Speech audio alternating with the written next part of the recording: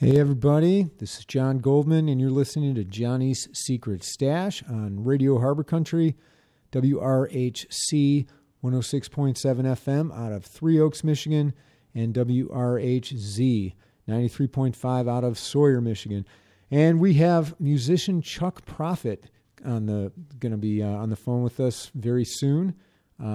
Chuck's a singer-songwriter, originally with a band called Green and Red up until about 1990, and then went solo, basically. And he's coming to the Acorn Theater on, let's say, October 28th. I got tickets, can't wait. And we're going to get him on the phone real quick. So listen in. So, all right. Glad to have you on the show, and like we were just saying, it's really looking forward to seeing you at the Acorn on the 28th. I was trying to. Have you played at the Acorn before? Come out into this area, Southwest Michigan? I don't believe so. Okay, well, great. And I see that you're playing at Fitzgerald's in the Chicago area earlier in that week. Another awesome venue. That's really a cool place. That's nice. So, and I know that you were with the band Green on Red back in the late 80s and into early 90. And, what prompted you going solo like that? Well, I mean, I was in Green on Red from about 1984 forward. And I don't know. I think we must have made 10 records or so. I guess, we said what we had to say. I was hungrier to do something a little quieter. I'd become interested in some other music. And I was playing with some people here in San Francisco, including Stephanie Finch, who became my wife. Uh-huh.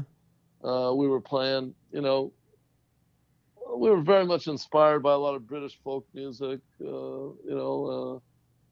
as well as things like the Basement Tapes. We were kind of reactionary, really. There was a lot of bands at that time were probably more influenced by the Replacements or something, and a lot of people in our circles anyway. And so that's what we did. And then eventually, and then it just kind of made sense to document it. And that, in many ways, was what led to my first solo record. But it went concurrently with Green on Red for a couple of years. And, sure. And then eventually, Green on Red just kind of folded up. And I don't know, I kept making records. People kept coming to you and asking to make more records. Well, I kept figuring out new ways to do the same old thing and keep it interesting, to me at least. Yeah. Well, listen, man, you definitely keep it interesting. Your songwriting is really kind of over the top. You come at it with just such flair and interesting themes and interesting subjects. What inspires your music? I mean, do you see things around you? Do you where do some of your songs come from?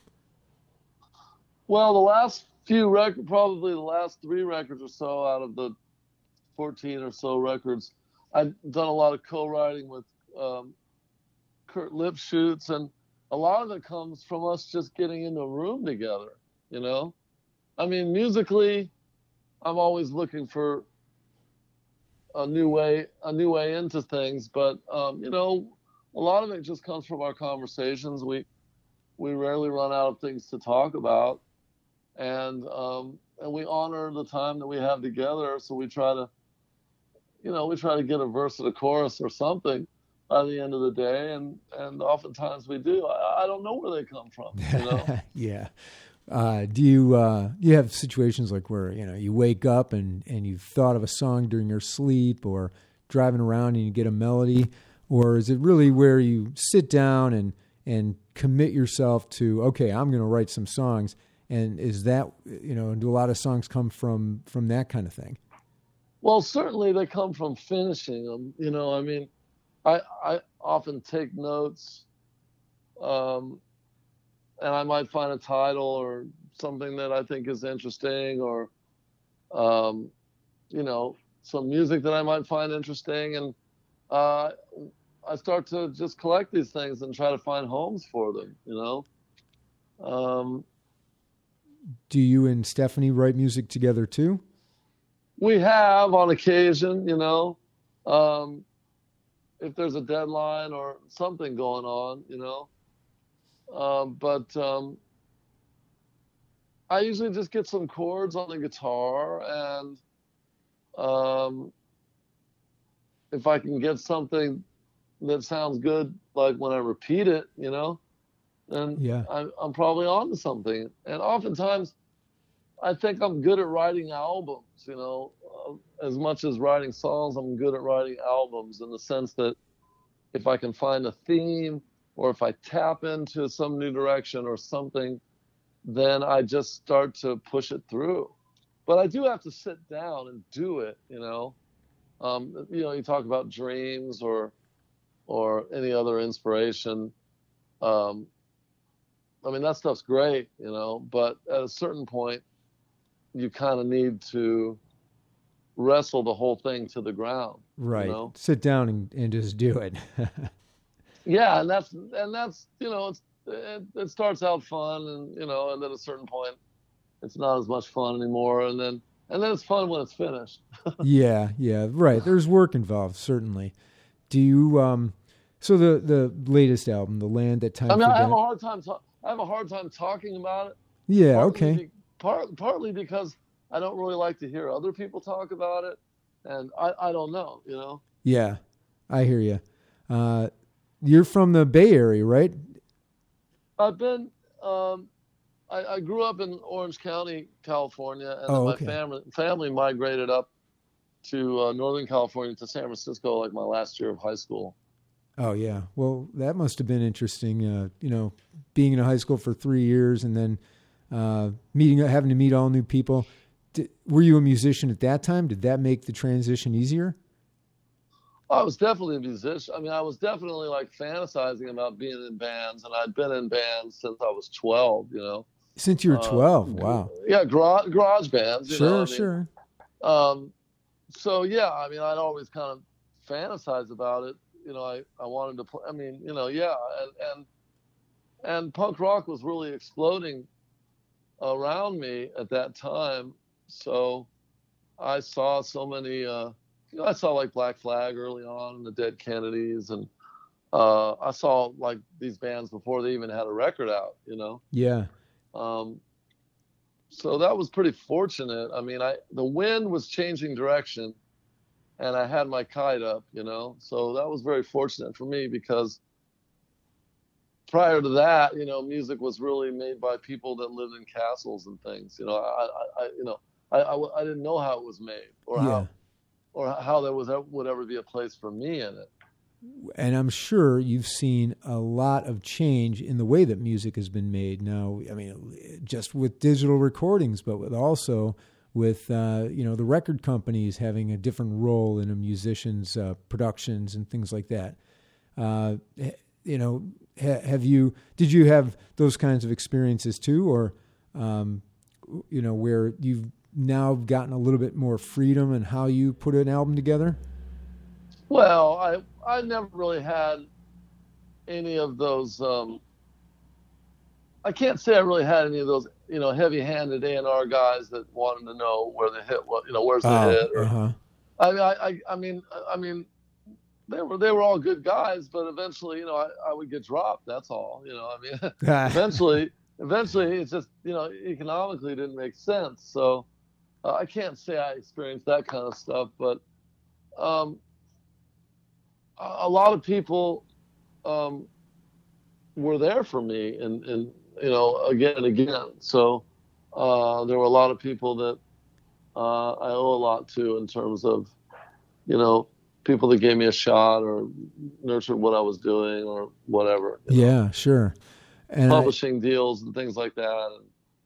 And, I mean, a lot of stuff that didn't go so great, but you never really know how it's going to go until you're actually in bed with somebody, Yeah, that's right. I mean, you can rely on a reputation, but until you're actually dealing with the person, it's hard to know how it's going to Yeah, go. a lot of great people have bad reputations. You know, I mean, I have a reputation for being pretty difficult. You know, so I understand. I oftentimes get along with difficult people because I know where they're coming from.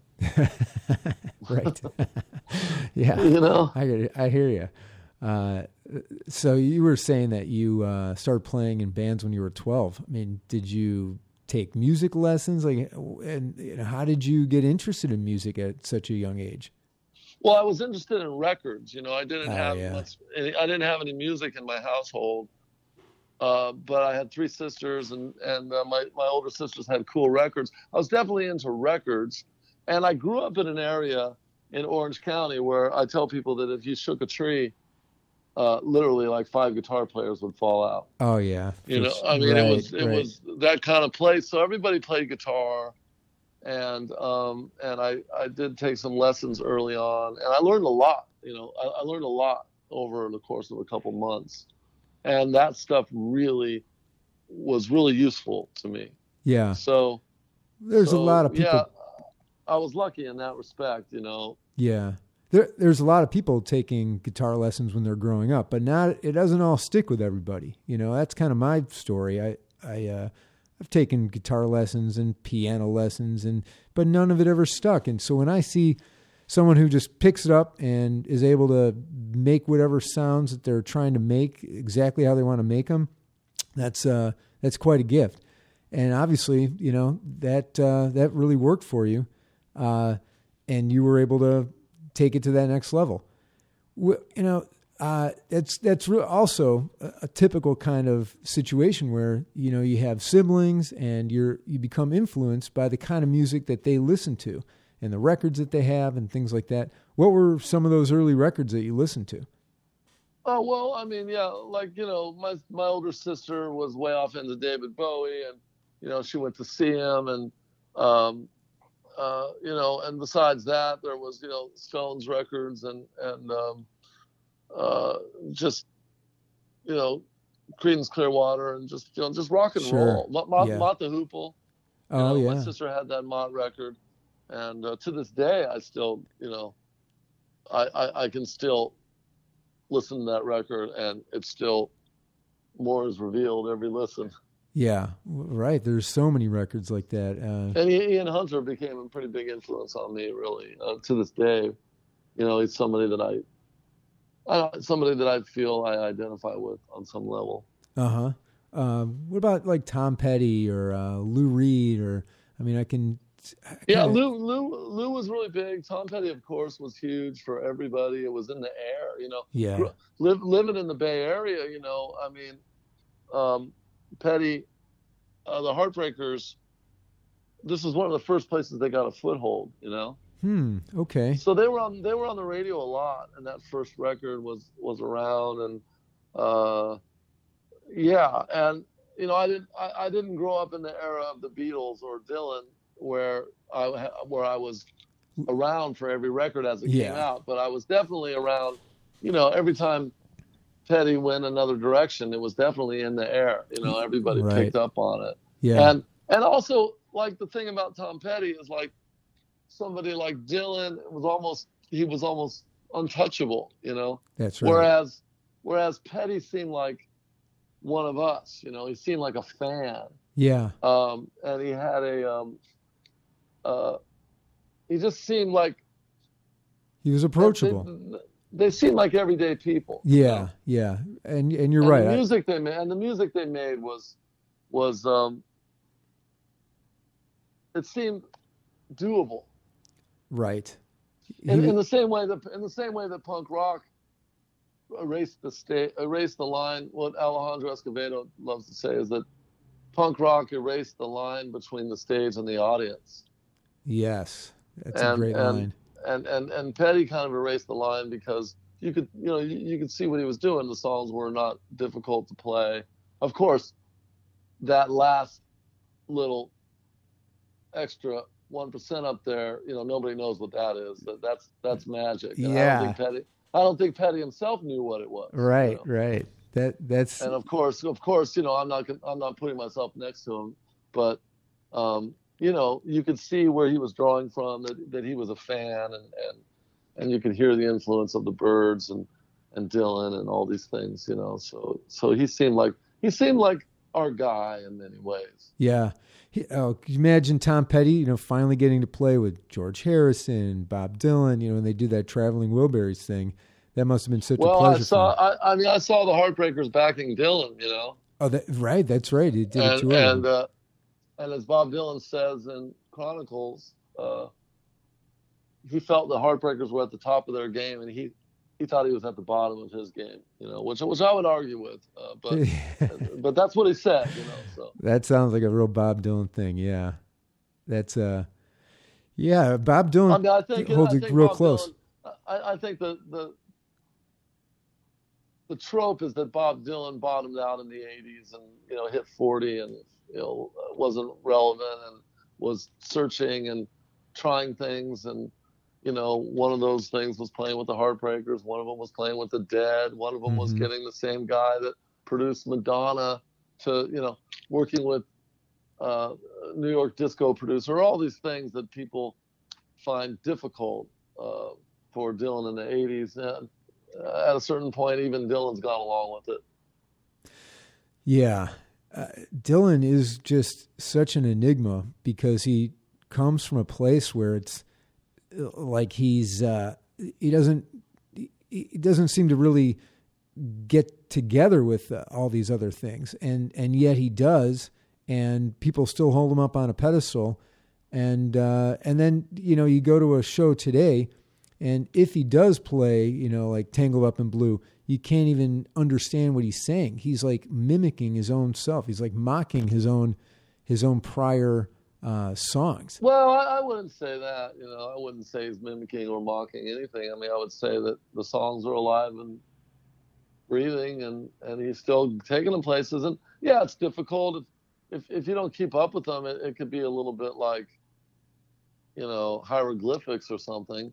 But if you keep up with him, he's in his cubist phase, Yes, yeah, I like that. Yeah, I don't mean to be insulting of Bob Dylan. I mean, he's one of the greatest. He's one of my favorites. A lot of people walk away from the shows like that. I've heard all that stuff, Right. People get mad that he, doesn't play his songs right and stuff, and that doesn't stop me from going to see Bob Dylan. But that was sort of my take on it. Like, he plays his newest stuff. That's part of his, when he tours, he's going to play his latest album and it's all going to sound, perfect. But when he digs back for some of the old stuff, it's almost unrecognizable. Sometimes it's, you really have to struggle to even understand. You have to really be listening to the words in order to even try to guess what song he's playing. But you're right. It's a reimagination. It's a reimagination based on his current circumstances. And he isn't the kind of guy who's going to sit back and just rely on his prior fame and just play it exactly how people want to hear it. So I definitely give him a ton of credit for all that. And I certainly don't mean anything no, bad. It's all, no. I mean, the ironic thing about what you're saying is, you're not alone. You're hardly alone, But it's the ironic thing is that.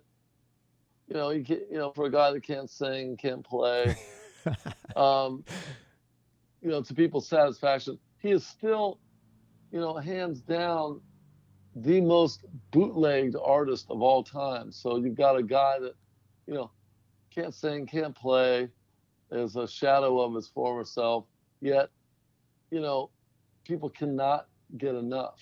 Right. That's right. Yeah. And so, I don't know how many people you can say that about. Grateful Dead, maybe.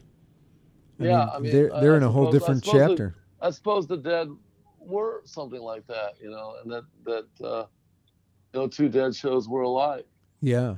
I mean, even today, they're not the Grateful Dead, but they are doing the same old thing in a different way, and it's they're loving it. Their fans are loving it. And, I guess that's another kind of example.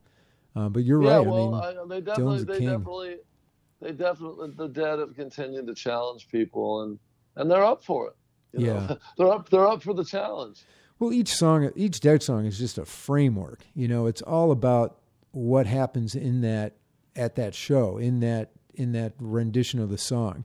No two versions are going to be exactly like by any means, and they strive to make it, completely in the moment. How they're interacting that day and that kind of thing. And then with the addition of, Jeff Chimenti and John Mayer, just bring a different aspect to it while still respecting the old songs. And Bob Ware's not even the same musician that he was when Jerry was around. He kind of adopted that elder statesman role that Jerry had. I could talk about the Dead for a while. I don't know. Well, I mean, they're from San Francisco.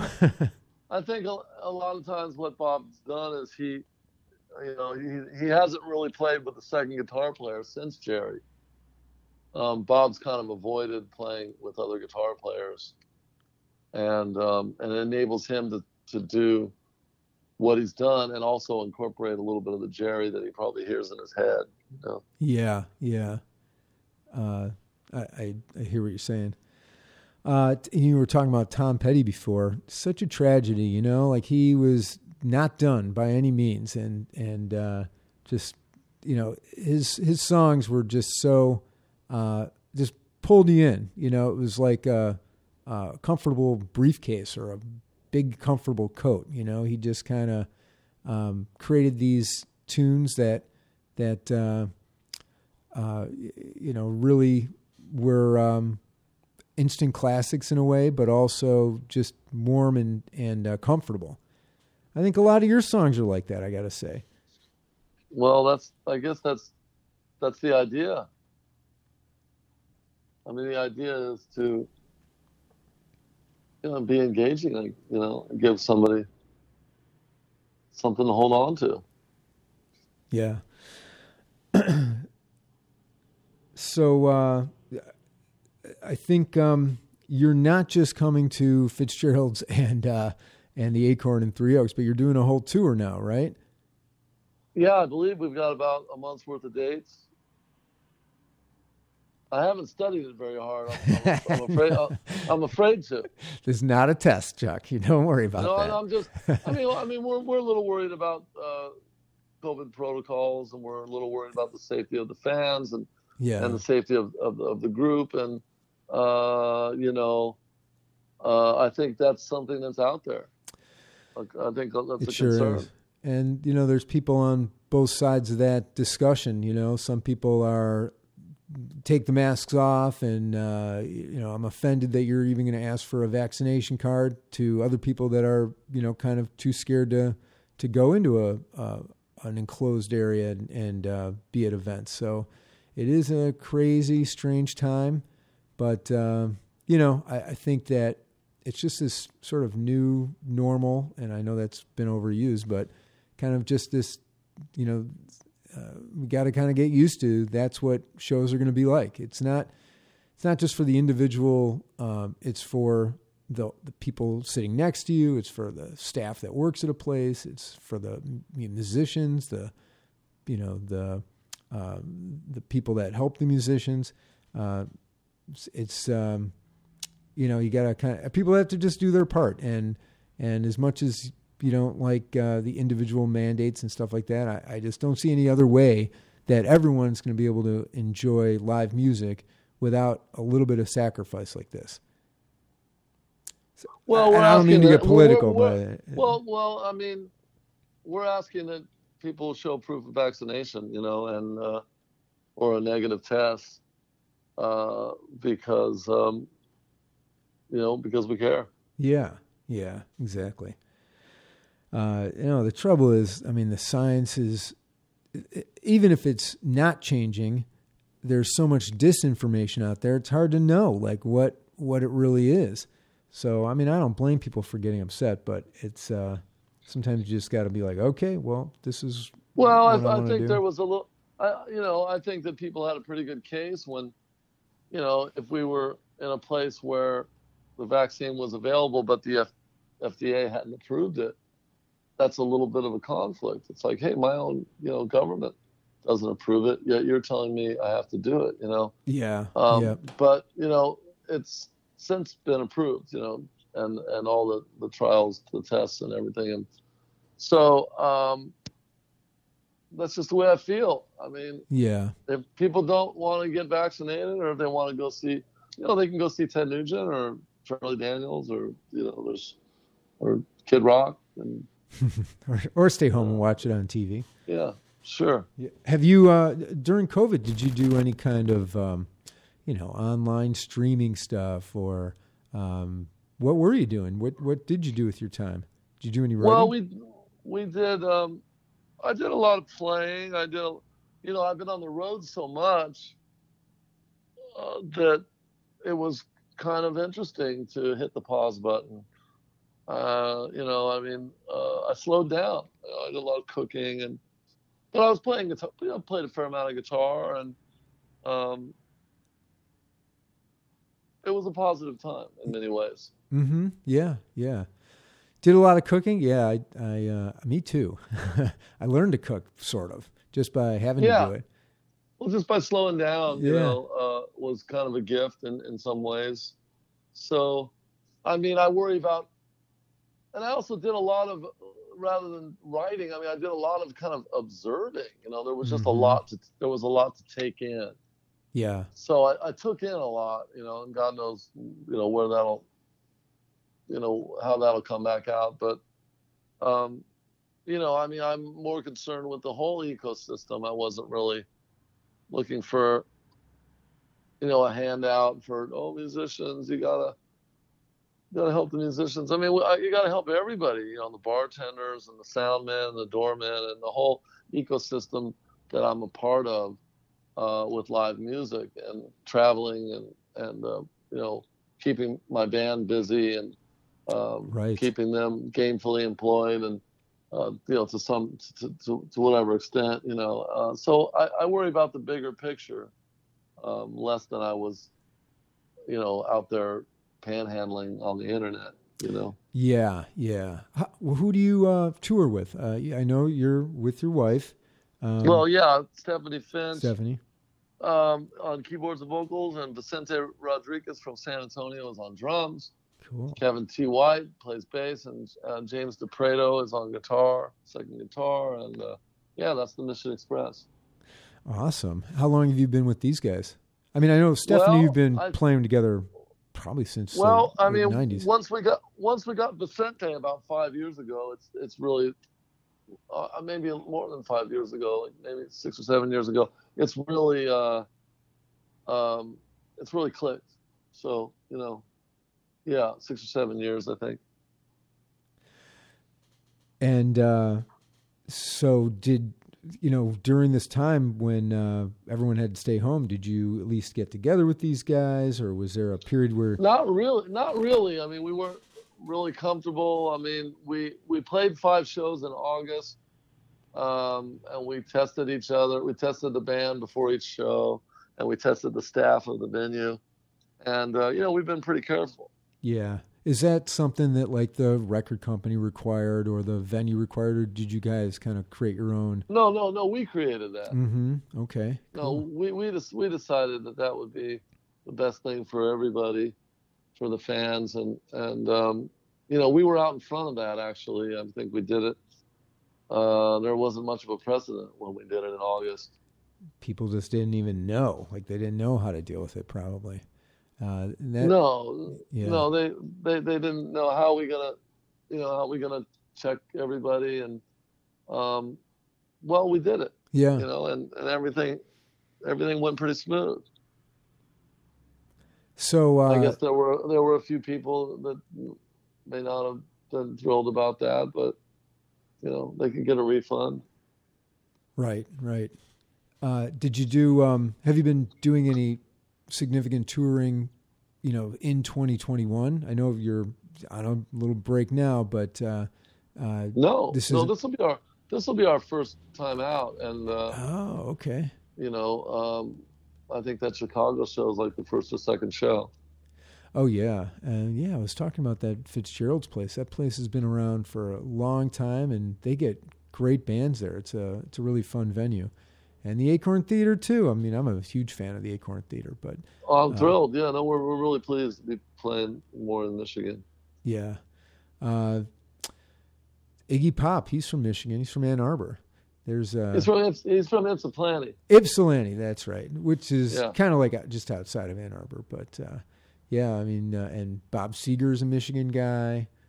Sure. But it's statewide. You know, we're in Southwest Michigan, and it's like, I mean, it definitely has its own vibe here, but you know, it really is a almost on the outskirts of the Chicago area. It's only like an hour away, so it has, you know, the big city real close by, but it's a real getaway and interesting. Just a beautiful area. Lake is right here. Great. Yeah. So I'm looking at some of the research I did before talking to you, and I know that you had written that song with Alejandro Escovedo. Have you done much work with him since then? That was like 2007, 2008, I want to say. I think we wrote a good part of like 3 albums together. Oh, okay. My bad. Yeah. So a significant amount of body of work with him. Yeah. Yeah, we're just 2 guys that you know, get in a room together. We've always had the ability to find our way into a song. Yeah.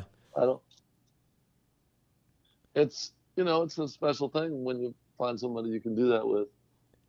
Are there other musicians that you play with? I mean, besides your band and stuff, I mean, other musicians that you'll typically play with or open for or get opportunities to work with? Well, I mean, I've done sessions here and there, and, you know, I have friends like Kim Ritchie I've written with and played with over the years, and Kelly Willis, and, you know, when I'm lucky enough to get called for a session or something, sure. Okay. Yeah, I mean, it seems like, you know, you've got a real big body of your own songs that you've written, but you've also worked with a lot of other people on writing songs. How does that evolve? I mean, you know, do you have a manager or agent that says, "Hey, we really want to have you try to work with this guy"? I mean, how do those kinds of collaborations work? Well, that can happen, but I mean, it generally happens better when people are just fans of each other. Right. Gotcha. Yeah, I mean, the blind dates can also work. I mean, when I was younger, I had a publisher that sent me on some blind dates, and, you know, I spent some time in Nashville, actually, you know, doing a lot of co-writing, and, you know, I might not think I have much of anything in common with the person, but ultimately they're professional, and I try to be professional. So, you know, you'd be surprised. Yeah.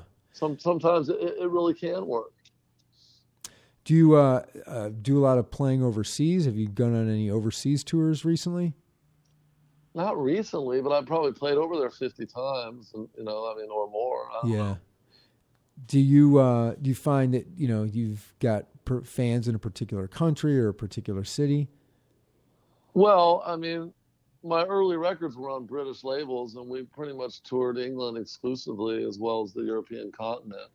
And we were kind of slow to play, you know, a lot in North America. You know, I just didn't have the infrastructure, or whatever you want to call it. So it wasn't really until about 2002 when I changed labels to New West Records, and I had a song on the radio, and Lucinda Williams really championed what we were doing at the time, and she took us out on tour. We kind of started building something in America. But in the early days, it was all about Europe.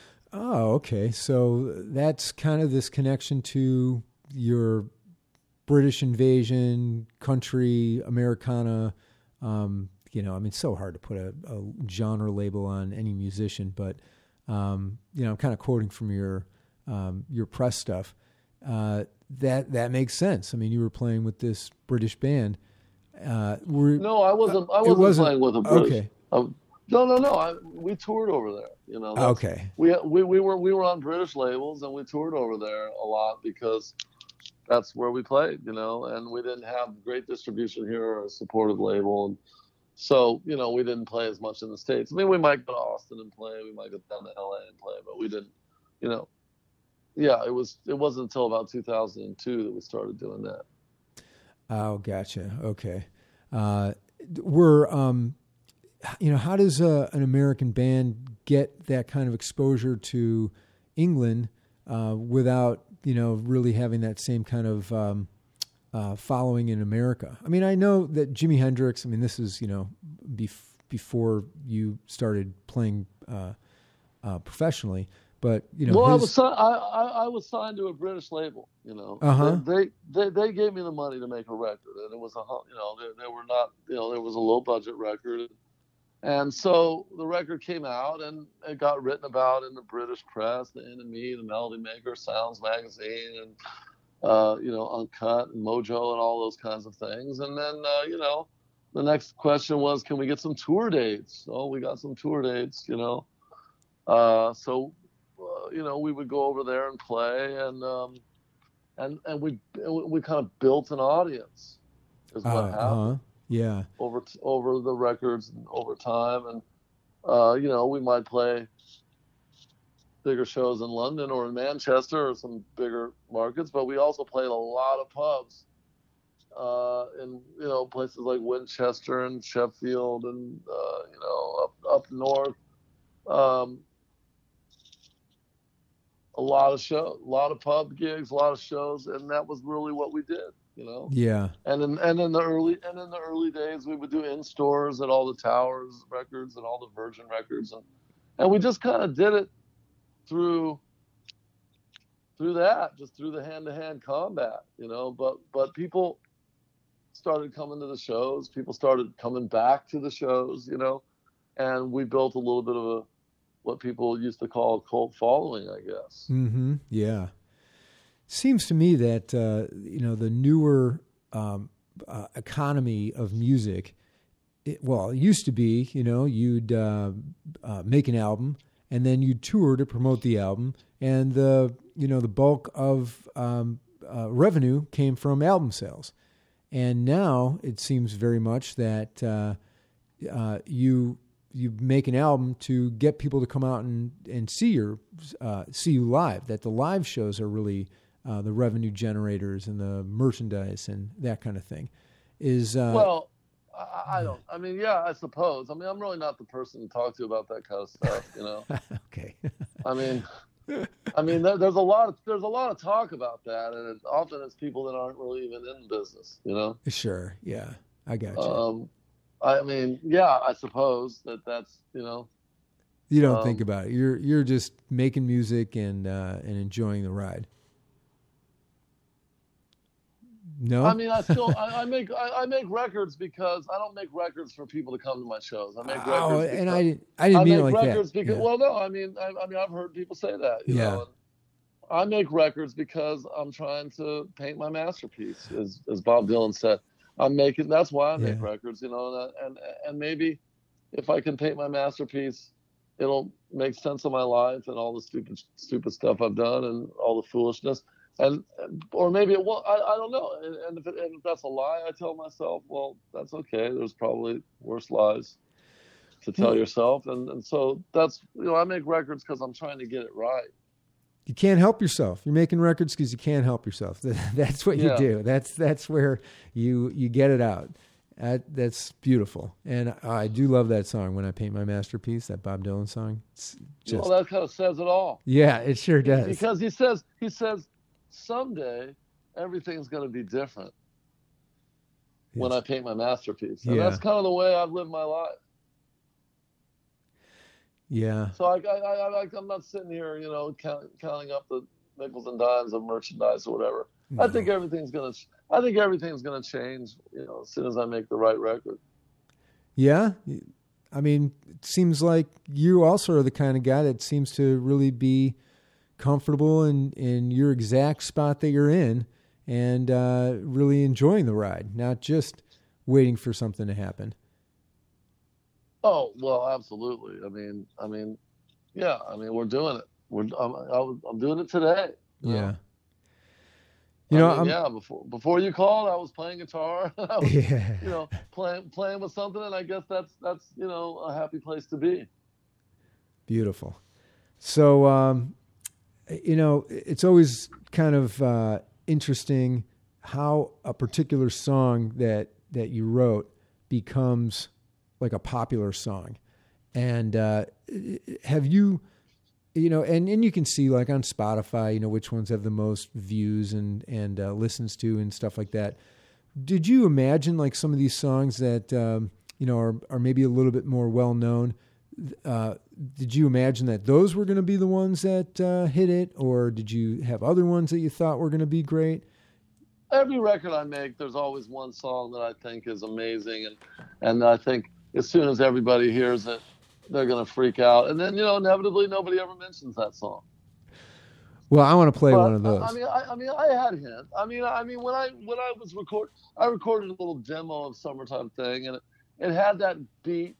I programmed a little primitive drum machine, and it had that beat, and we were in the studio, and I could tell that everybody was wagging their tails, Right. I could tell that there was something about it that had that kind of, I don't know what the word is, that kind of magic that it had feel. So I knew it, and I also thought that when I wrote that song, No Other Love, I didn't think much of it, but when I recorded it, it was very difficult to record because I just couldn't get it. So I ended up taking the demo and overdubbing, strings on it. And it became this song that I thought it really had something. And then eventually it got into a movie. And because of that movie, it got a lot of attention. And then other people recorded it. And so, would I have ever known that? I don't know. Yeah. But I thought it had something for sure. Otherwise, I wouldn't have recorded it. Right. Each one of them, you probably had you had an attraction to. You had they had to stand. At some point, they had to stand up for themselves. Right.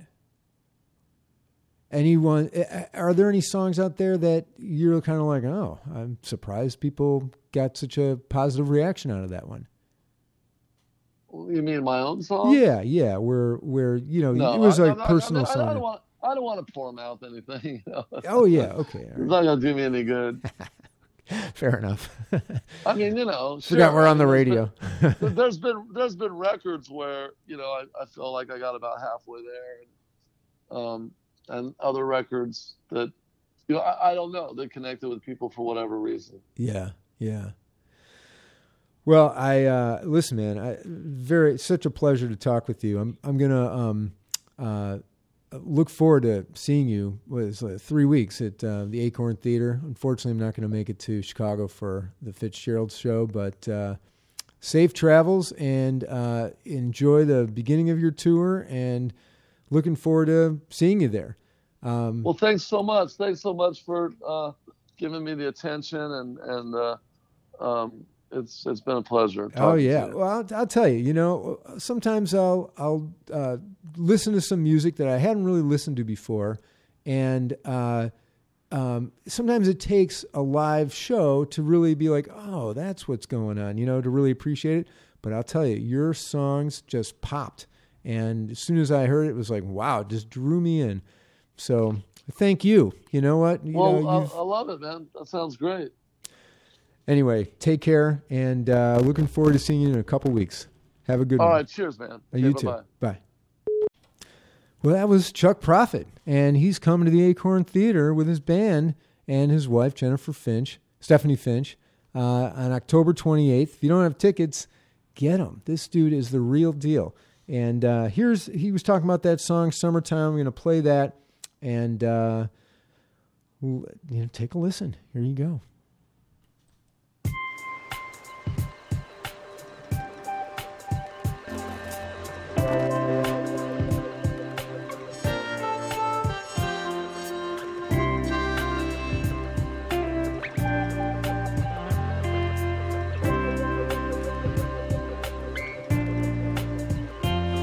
Sun's burning down on the pavement.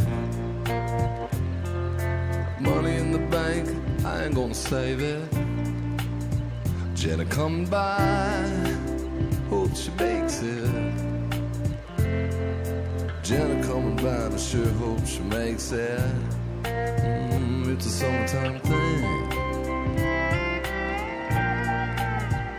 Summertime thing. There's a party next door that sounds like it's cooking. I poked my head over the wall, took a look in. Was a 5-piece band, they was really rocking. Oh, looked like some kind of family reunion. Hey, it's a summertime thing.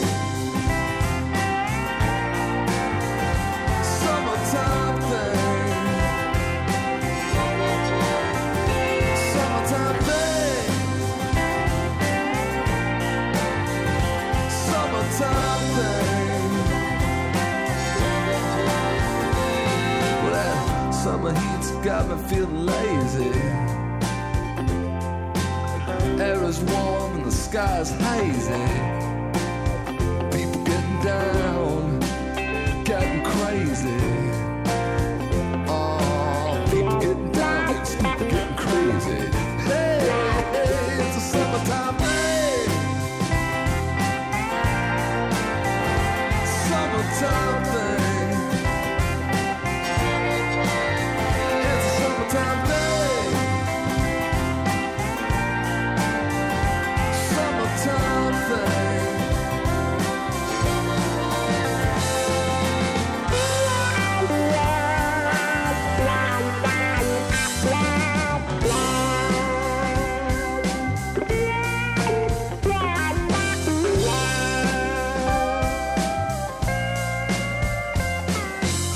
Ask your dad for the keys of the Honda. And can your sister come along? How could she not wanna? I put the Beach Boys on, wanna hear him and Rounder. Oh, put the Beach Boys on, wanna hear him and Rounder. Hey, down the sides, we'll drive to the downtown. Take off our clothes and jump into the river. Ain't nobody around, ain't nobody gonna see us. Oh, take off your clothes, jump into the river. Hey, hey, it's a summertime thing. Summertime thing. Summertime thing. Summertime thing. On to the break of dawn.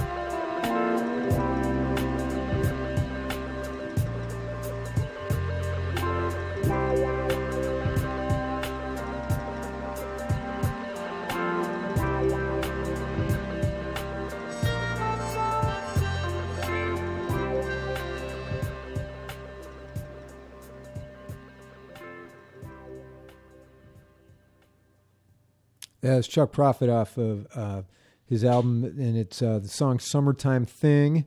He was just talking about that, and it gives you a little perspective if you weren't familiar with his music. He also was talking about the song No Other Love. It's another big song on Spotify for him. And let's play that one too. Here we go.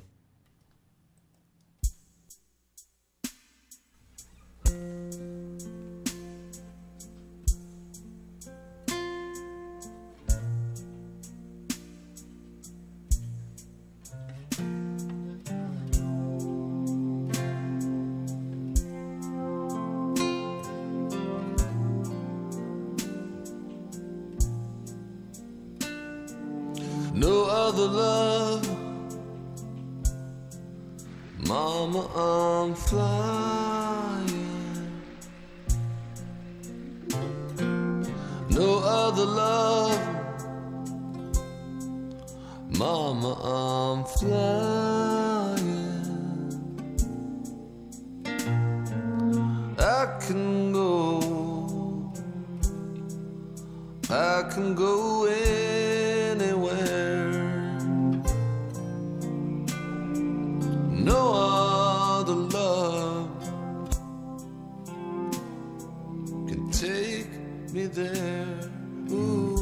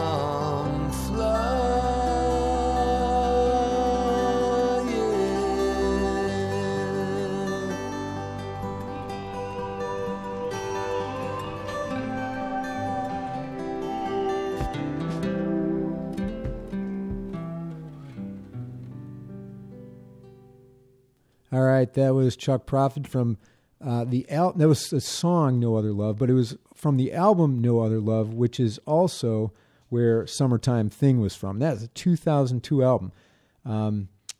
This is his latest album from 2020, The Land That Time Forgot, and I'm going to play for you a song called Best Shirt On, so check it out.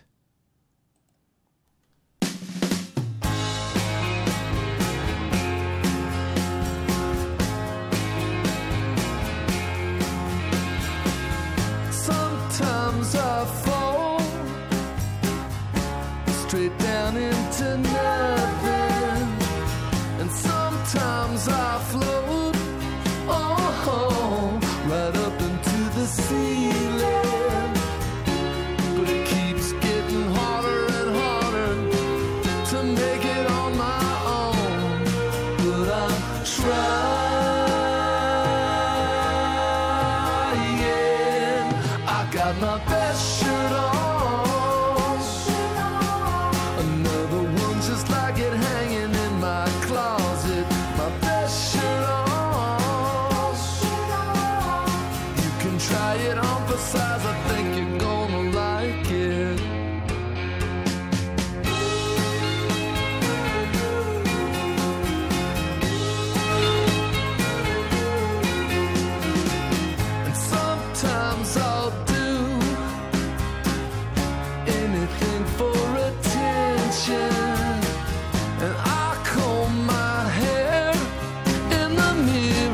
like a man on a mission. I thought that I might find you here after you close the store. I'm still waiting.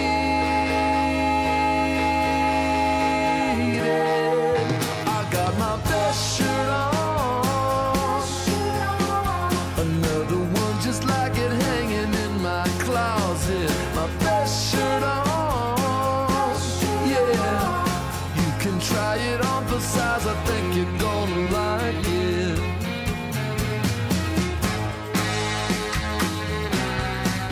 Oh yeah.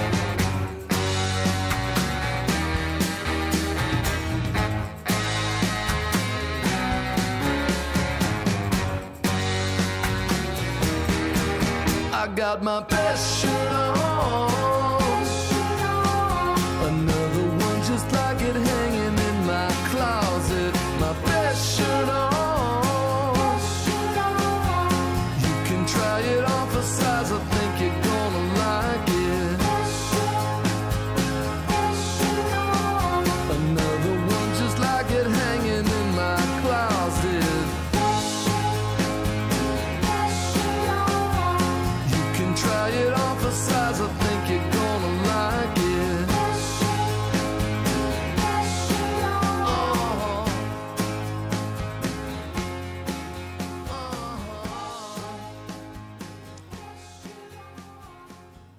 Best Shirt On from The Land That Time Forgot. That's Chuck Prophet's 2020 album.